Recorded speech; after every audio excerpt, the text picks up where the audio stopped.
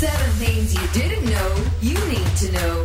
I'm Ciara Revens and this is the Smart 7 Ireland edition. Good morning. It's Wednesday the 26th of October. It's National Mincemeat Day. Happy birthday Roger Allam, Hillary Clinton, Seth MacFarlane and James Pickens Jr. There's been a warm international welcome for Britain's 5th Prime Minister in just over 6 years and the first Hindu to move into number 10. President Volodymyr Zelensky hopes Rishi Sunak will overcome all the challenges facing British society and the whole world today. President Joe Biden held a groundbreaking win for the new PM, although I think he might have got the wrong guy. Just today, we've gotten news that Rishi Sunak is now the Prime Minister. As my brother would say, go figure. Sunak quickly got to work picking his cabinet, keeping Jeremy Hunt as Chancellor and Penny Mordaunt as Leader of the House of Commons.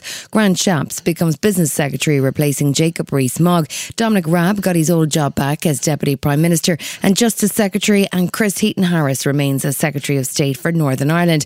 Michael Gove, Oliver Dowden and Gavin Williamson are all back in the cabinet, and Suella Braverman returns as Home Secretary just 6 days after being fired.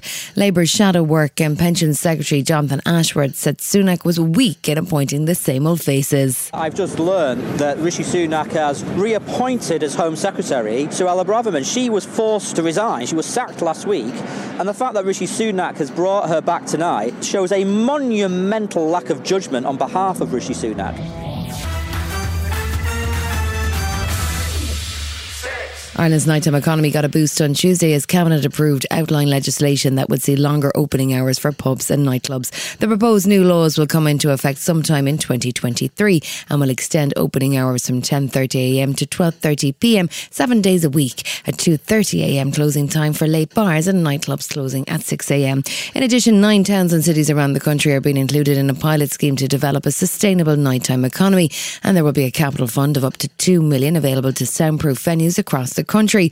There'll also be changes to how licences for pubs and venues serving alcohol are granted, and according to Taoiseach Leo Varadkar, the changes will contribute to better nights out for everyone. I know people will raise safety concerns, but I don't think the current situation where everyone empties out onto the streets at roughly the same time is good, and this will result in more staggered nights. And crucially, it is also about improving our nighttime economy, a project that began under the last government under Minister Madigan. I don't see why the nightlife that we offer people in Ireland shouldn't be as good as anywhere in the world.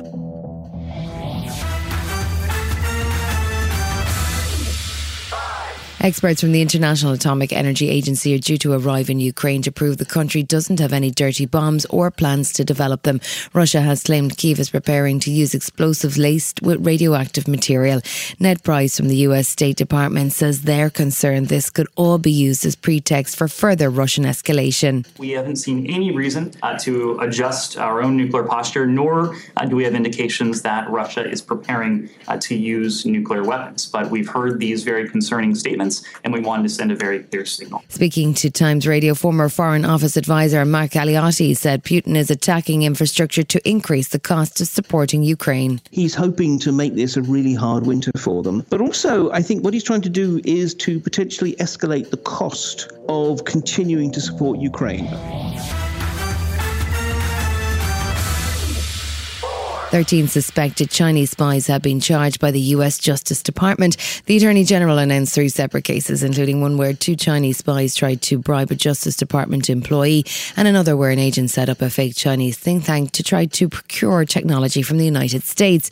Merrick Garland says the government of China has sought to interfere with the rights and freedoms of individuals in the United States. The Justice Department will not tolerate attempts by any foreign power to undermine the rule of law upon which our democracy is based. We will continue to fiercely protect the rights guaranteed to everyone in our country, and we will defend the integrity of our institutions. Still to come this Smart 7 Ireland edition. Chelsea qualify for the Champions League knockout stage, and Taylor Swift can hardly keep up with all the Easter eggs in her own music video. Right after this. Welcome back.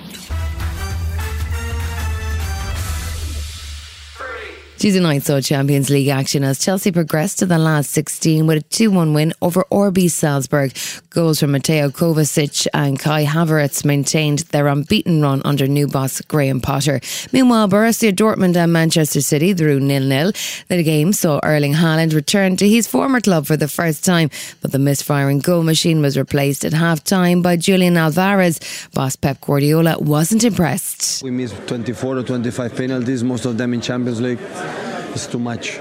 So in that kind of thing you have to be more. Always admire the courage, the responsibility to do it, but of course we miss a lot of penalties. This is a problem. We miss it in Copenhagen, here, so we have to improve. Otherwise, these little details and margin in this competition is the key, the difference. Taylor Swift's blingy outfits and star-studded cameos caught fans' attention as she released her second music video from Midnights, her 10th studio album, which has already broken records. The singer wrote and directed the video for Bejeweled, with appearances from actress Laura Dern, the Haim sisters and Dita Von Teese. And speaking to Jimmy Fallon on The Tonight Show, she admitted struggling to keep up with the level of surprises from her loyal Swifties. This has maybe the most Easter eggs. A psychotic amount. It is like we have a PDF file for the Easter eggs in this video. Yes! Because there are so many that we could not keep track.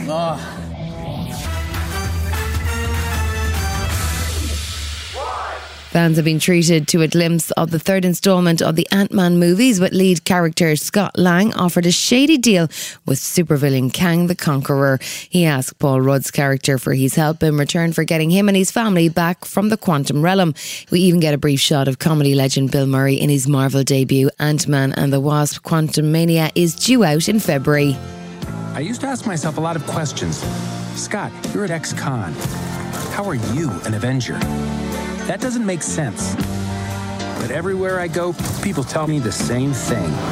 Thank you, Spider-Man. This has been the Smart 7 Ireland edition. Wherever you're listening, do us a favour and hit the follow button. We're back tomorrow morning at 7 a.m. Have yourself a great day. Written, produced and published by Daft Doris. Hi, this is Ciara from the Smart 7 Ireland edition. Just to let you know, we're pausing this podcast from Friday the 25th of August, but you can still get up to speed in just 7 minutes if you search the Smart 7 and catch up with our UK edition. Thanks for listening.